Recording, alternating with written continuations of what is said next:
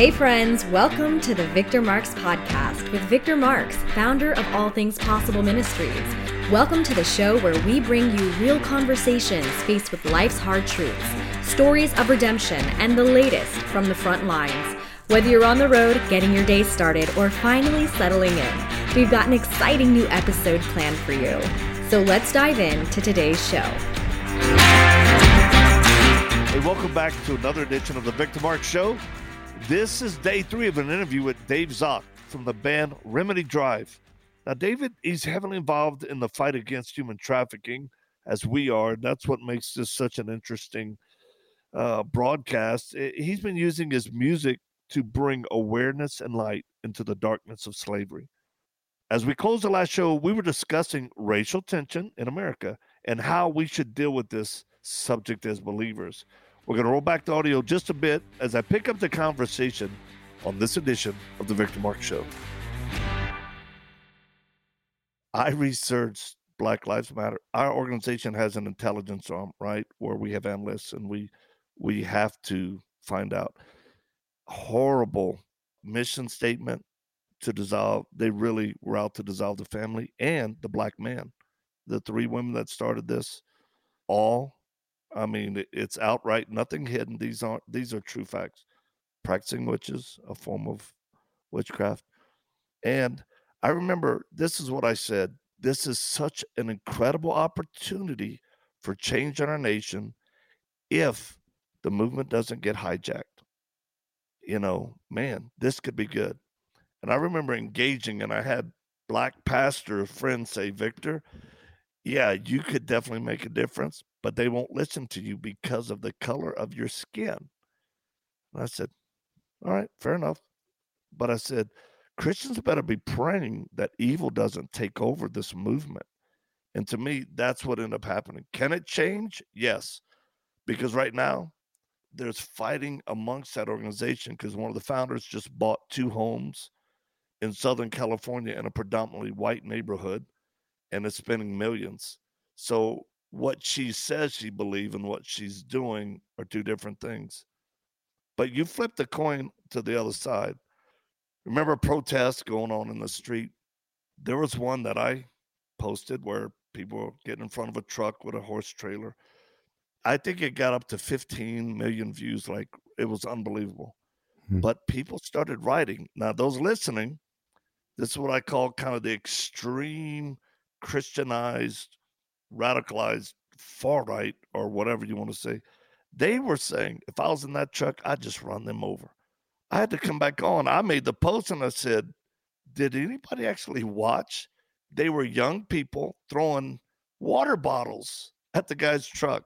Well, one threw a smoke grenade. I said, yeah, it didn't end up in the truck. It went over it. I said, he responded appropriately. He didn't react, and he wasn't going to run over anybody. And I remember asking people, have you ever killed anybody? Have you seen people die in front of you in mass ways? You just think you just run over people? And what I tried to tell them, you're making decisions based on fear, not solid reasoning, not the love of God. I'm concerned about both ends, that the enemy will stir up, and then people kind of in the middle going, well, this is extreme. It goes back to that narrative. And we have to speak the truth in love, but we have to love. And I've got a spiritual son from Compton, didn't have a dad, exceptional athlete, and actually smarter. His intellect was better than his athletic skill, and he played for several clubs, very successful, well-known. And when this thing hit, he would text me, he'd say, Papa, easy what you're posting. It's inflammatory. And I would go, Kev, no, it's just truth. I'm concerned about, and he would text me, I love you, but it's, Kevin, what am I saying? He goes, it's not what you're saying, it's how you're saying. So guess what? I started pumping my brakes, backing off. It kind of got me a little bit because I'm, God bless America, Marine.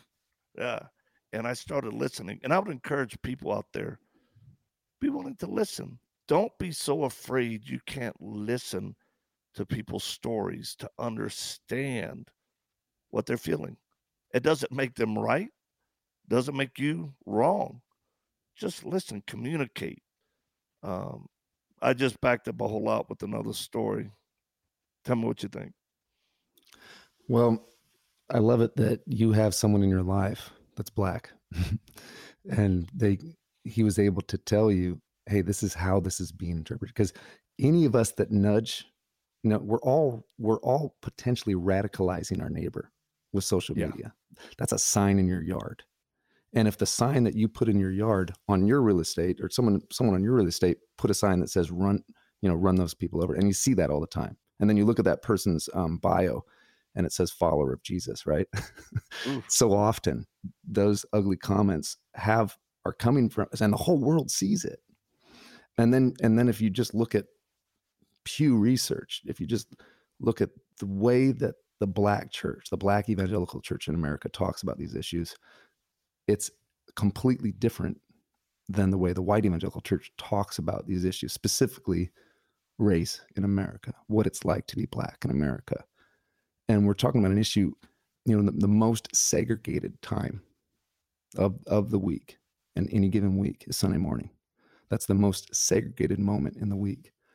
And Dr. King was demonized by Christians. That's what the letter from Birmingham jail would be. Like, read the way, and people will reference Martin Luther King Jr. and say he did it right. No, he tried so hard to keep that violent faction from showing up, but they did. His last march in Memphis, a week before they killed him, the reason he went back to Memphis was to try again. It ended in rioting and looting. And he said the riot is the language of the unheard. So what if we as the Christian community decided to stop yelling and responding and just listen for a while? Just listen. What is the Black community saying? And if we're not comfortable with the organization Black Lives Matter, there's plenty of voices. For sure. There are a few Black voices that are getting propped up disproportionately by the white evangelical community that support, our bias. But the vast majority have a consistent narrative that I've been trying to listen to for the past decade. And it's really changed my life, and it's changed the way I see this issue. And it's not going to go away, but we have such an opportunity, like you said, to be the tip of the spear in this discussion, rather than leaving a vacuum, right? Leaving an open space for any other organizations or voices to step up that we then criticize the way they're doing it. Well, why aren't we doing it? Why aren't we on the front lines of justice? Do you think the voices that are propped up by the white evangelical world, do you think there's any validity in what they're saying? That's the thing, is that from their experience. Yeah. Their experience, you can't deny somebody's experience. Right. But then on the other hand, not everybody has that experience of that particular pundit. The vast majority of the voices that I've talked to, they're unheard. The rioting that happens is a result of a group of people saying the same thing for decades, and a failure of our society to listen. Like, I get offended when I'm called a racist because I'm a white man who's privileged. There's a danger in stereotyping groups. That's why I don't use the term racism. I use the term prejudice. I go, there are people prejudice everywhere. Yeah. But as far as systemic, as a whole, white people prejudice against Black, I don't see that. I still don't. But when people tell me, you're a racist, you don't even know it, you have white privilege, I go, I lived in a trailer park. I was tortured and left for dead in a commercial cooler. I was raped as a kid. Are you? Yeah. Tell me the privilege I have again. And, I got out of it by joining the Marine Corps. Just like guys to my right and left who were Hispanic, Black, other countries, Asian. It's like, hey, man, we have a personal responsibility to do the best we can. I do think there's a limit on victimized people playing the victim, where it's dangerous if you compare it to the Word of God. If he says we're more than overcomers, we can do more, above and beyond what we could ever think. But the issues that are real should be addressed in civil discourse. And then what change can we make? I've been reaching marginalized kids for decades. Yeah. Who are incarcerated. And believe me, you want to use the term white evangelical professional ministry, the consultants were telling me you can't tell your constituency you're reaching, kids who are incarcerated, especially, there was a flavor, kids of color, that's where the prejudice comes in, because what they're saying is you won't get support. And I'll never forget at a board meeting, I went, but it's what I'm doing and who I'm reaching. Yeah. So I fired the guy. He was a consultant right there. I said, y'all brought him on. You're gone. We don't need you. And I said, if God wants to bless what we're doing, he'll do it. All of a sudden, guess what? Money started coming in. God saying, yeah, I've got it. You just love unconditionally, regardless of anything. What you just said reminded me, I talked to a youth pastor from Franklin, Tennessee. He's no longer at this church, but he realized that his big building was right in the middle of an underprivileged neighborhood with mostly Black students there. And their youth group was 100% white, 100% white. And he went to a senior pastor. He said, hey, we got all these programs. We all drive into this region, these people's neighborhood. We sing songs and pray, and then we leave. And he's like, why aren't we, why don't we have anything for the families of this neighborhood? And the senior pastor said, you're young, you're naive, and I don't think you realize how much work those people are. And for me, that's symbolic. He said it out loud. He said a terrible thing out loud. And I don't care what you call it. It's racially insensitive at the very least. Yeah, for sure. You know what I mean? And I think not most of us don't say that, but there's an element to that in the way that we live our lives. And I don't know how to change it other than just, if I sit down, I'm different. And for the most part, I can't tell if this has ever backfired. It's always seemed pleasant. But if I sit down next to you and you're a Black woman flying out of Chicago, I'm going to ask you, what's been your experience being a Black woman living on the South Side of Chicago? That's what I've been doing for 10 years now, man. And the answers I get have informed. So now I have a choice. I'm going to believe that woman or I'm not going to believe her. That's really interesting. Yeah, I ask that question all the time. Like my neighbors, the first time I met them, I was like, it just comes up in conversation. And I try very hard to make sure that the person I'm talking to knows that I'm someone that's safe to talk to honestly. And once that filter's removed, right, you see a different picture. And all those things that you said, like, I grew up in a trailer park. I don't see privilege. I'm not sure what that. A lot of that has become clear to me. What's being said. I think this conversation, there's so much talking past each other that. And then there's, I don't know all the language that people use when they're talking about arguments and stuff, but it seems like there's a straw man possibly being built, and then that straw man's being taken down. And it's easy. We're winning arguments, but we're losing people in the process of winning the argument or being right. Wait, say that again, please. We might be winning these arguments, and you have a lot of really smart pundits that can just destroy an atheist in 5 minutes or destroy Black Lives Matter in 5 minutes or whatever. So we might be winning the argument, but we're losing human beings in the process. And that's scary to me. That's powerful. That's really good. Well, I think we better move to the next subject because this is going so good. I'm not going to stop it. Tell your kids I apologize for them having to stay off their internet service. I don't know if they're hearing me or not, Victor, but I'm glad that I'm being a lot more open with you about this than I'm usually comfortable with, because I know this is something that to talk the way I'm talking will get you canceled in Christian circles for sure. Yeah, for sure. For sure. But, my daughter has a history of this. And then my son dealt with this in Brentwood. Like they were part of in my kids' high school, there was a bunch of kids, like 50 kids that were part of these online gaming apps that were using explicitly racial language. The name of the response from so many parents was really devastating. Church parents. So it's really something that our family is paying a lot of attention to. Well, we that's called hypocrisy. Yeah, it's just basic hypocrisy.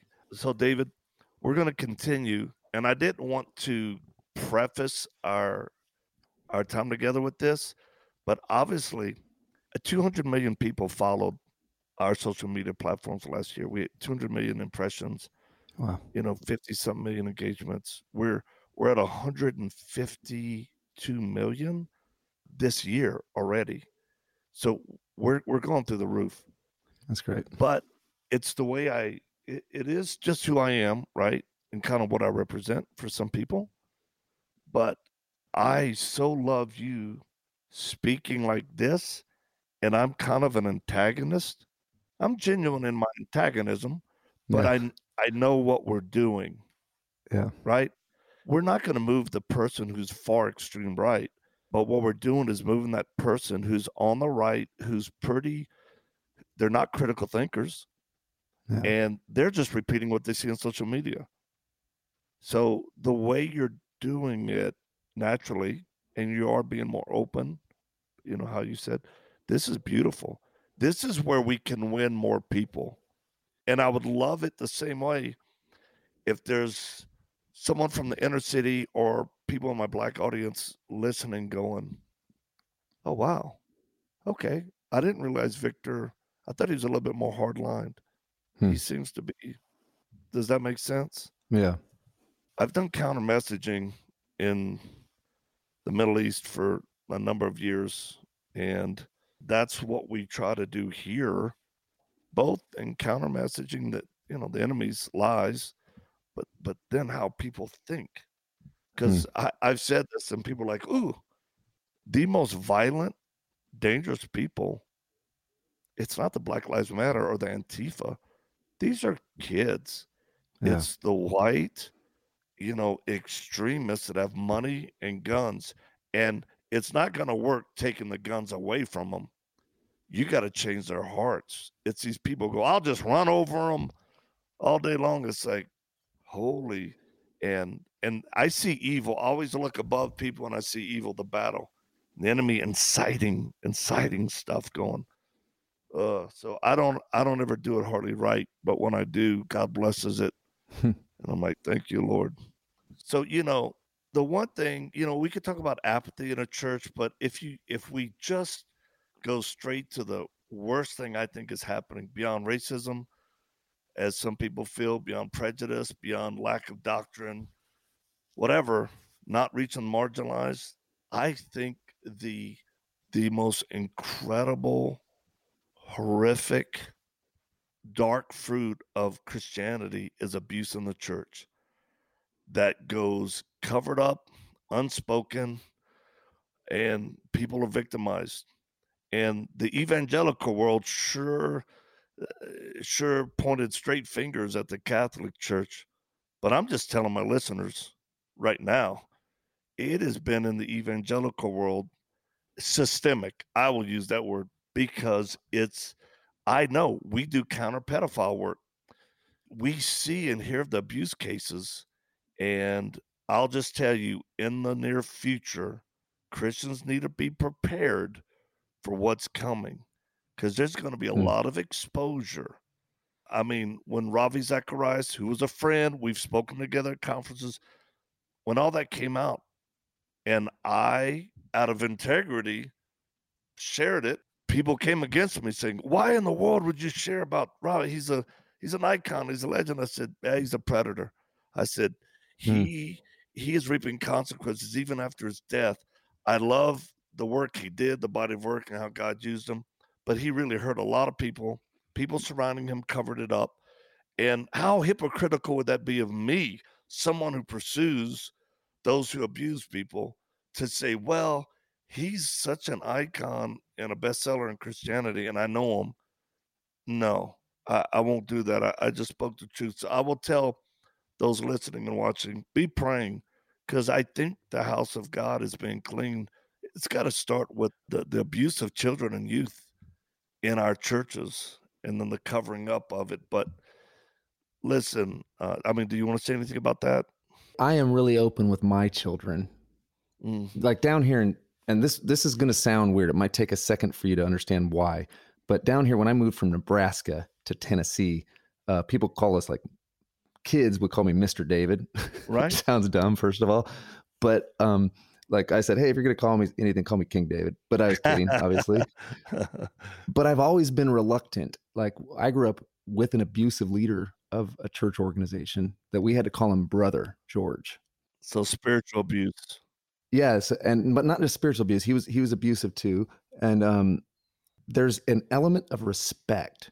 There's a line of respect that is so far crossed, I think, that we prop up and idolize leaders. Yes. Whether it's political or spiritual. And that is not only awful for us, but I think that element of idolizing and giving such trust when people say, hey, you can't talk about a man of God that way, I think it's just all contributing to this issue. Because I played at festivals where it turns out festival leaders, Christian festival leaders, camp directors, the Kanakuk article was just devastating because it seems like it's the same article over and over again. And it all has to do with this level of trust that is idolatrous that we give to people in positions of authority. And empowerment that they don't deserve.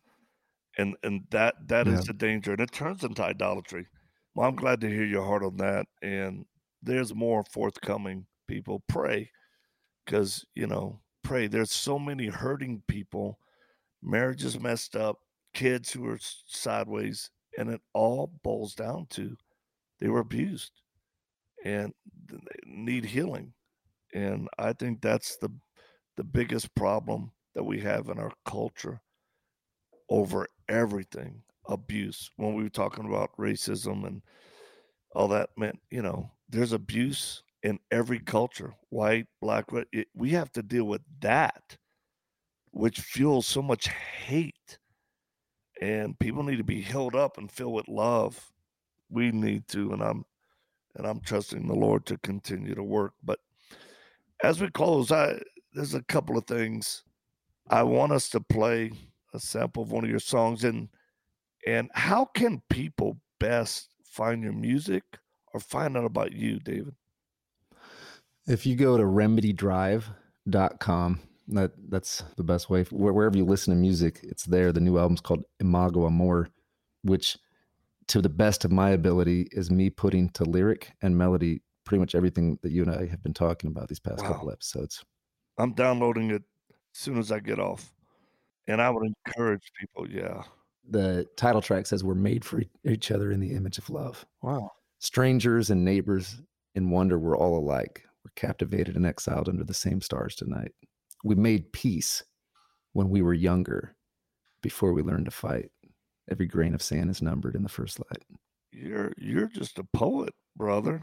Once again, I just curate stuff that I hear. Or any of the songs in Espanol? Just the word amor, because Imago Dei is, obviously the image of God. So amor is Spanish for love. But eventually I'll write a song in Spanish. That would be good. That's where that song, Caravan Princess, it's where it's supposed to be played for anybody that's involved in that particular work of love. We will get it out, and I encourage my listeners, download this guy's album right away. You will enjoy it. David, thank you so much for joining me today. It was great meeting you and having you on the show, brother. It's an honor meeting you, man. Love you, brother. Love you too. Well, what a great 3-day show this has been. And if you've missed any of the first 2 days, be sure to go back to victormarks.com. You can check it out there as we repurpose these radio shows for our podcast. Now, as we close today, let's listen to a short piece from the title track of Remedy Drive's newest album, Imago Amor.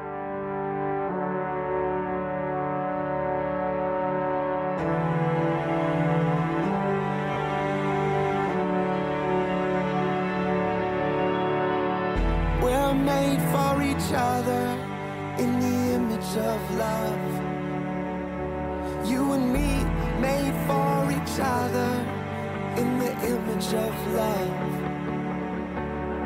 Strangers and neighbors and wonder, we are all alike.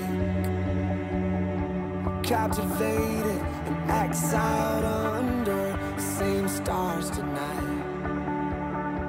We made peace when we were younger, before we learned to fight. Every grain of sand is numbered in the first light.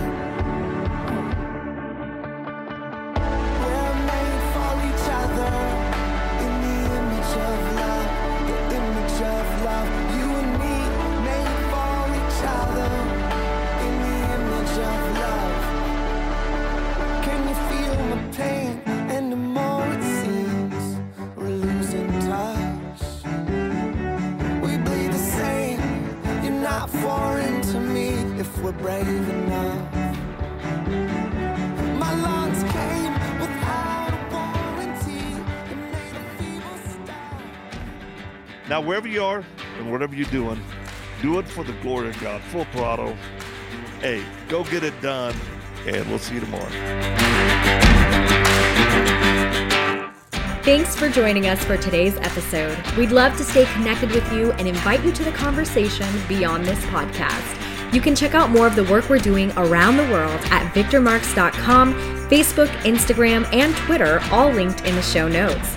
Be sure to drop us a comment in the review section if today's show has impacted you in any way, or if there's anything you'd like to hear more of. We're always encouraged to hear from you. Thanks for spending your time with us. Until next time.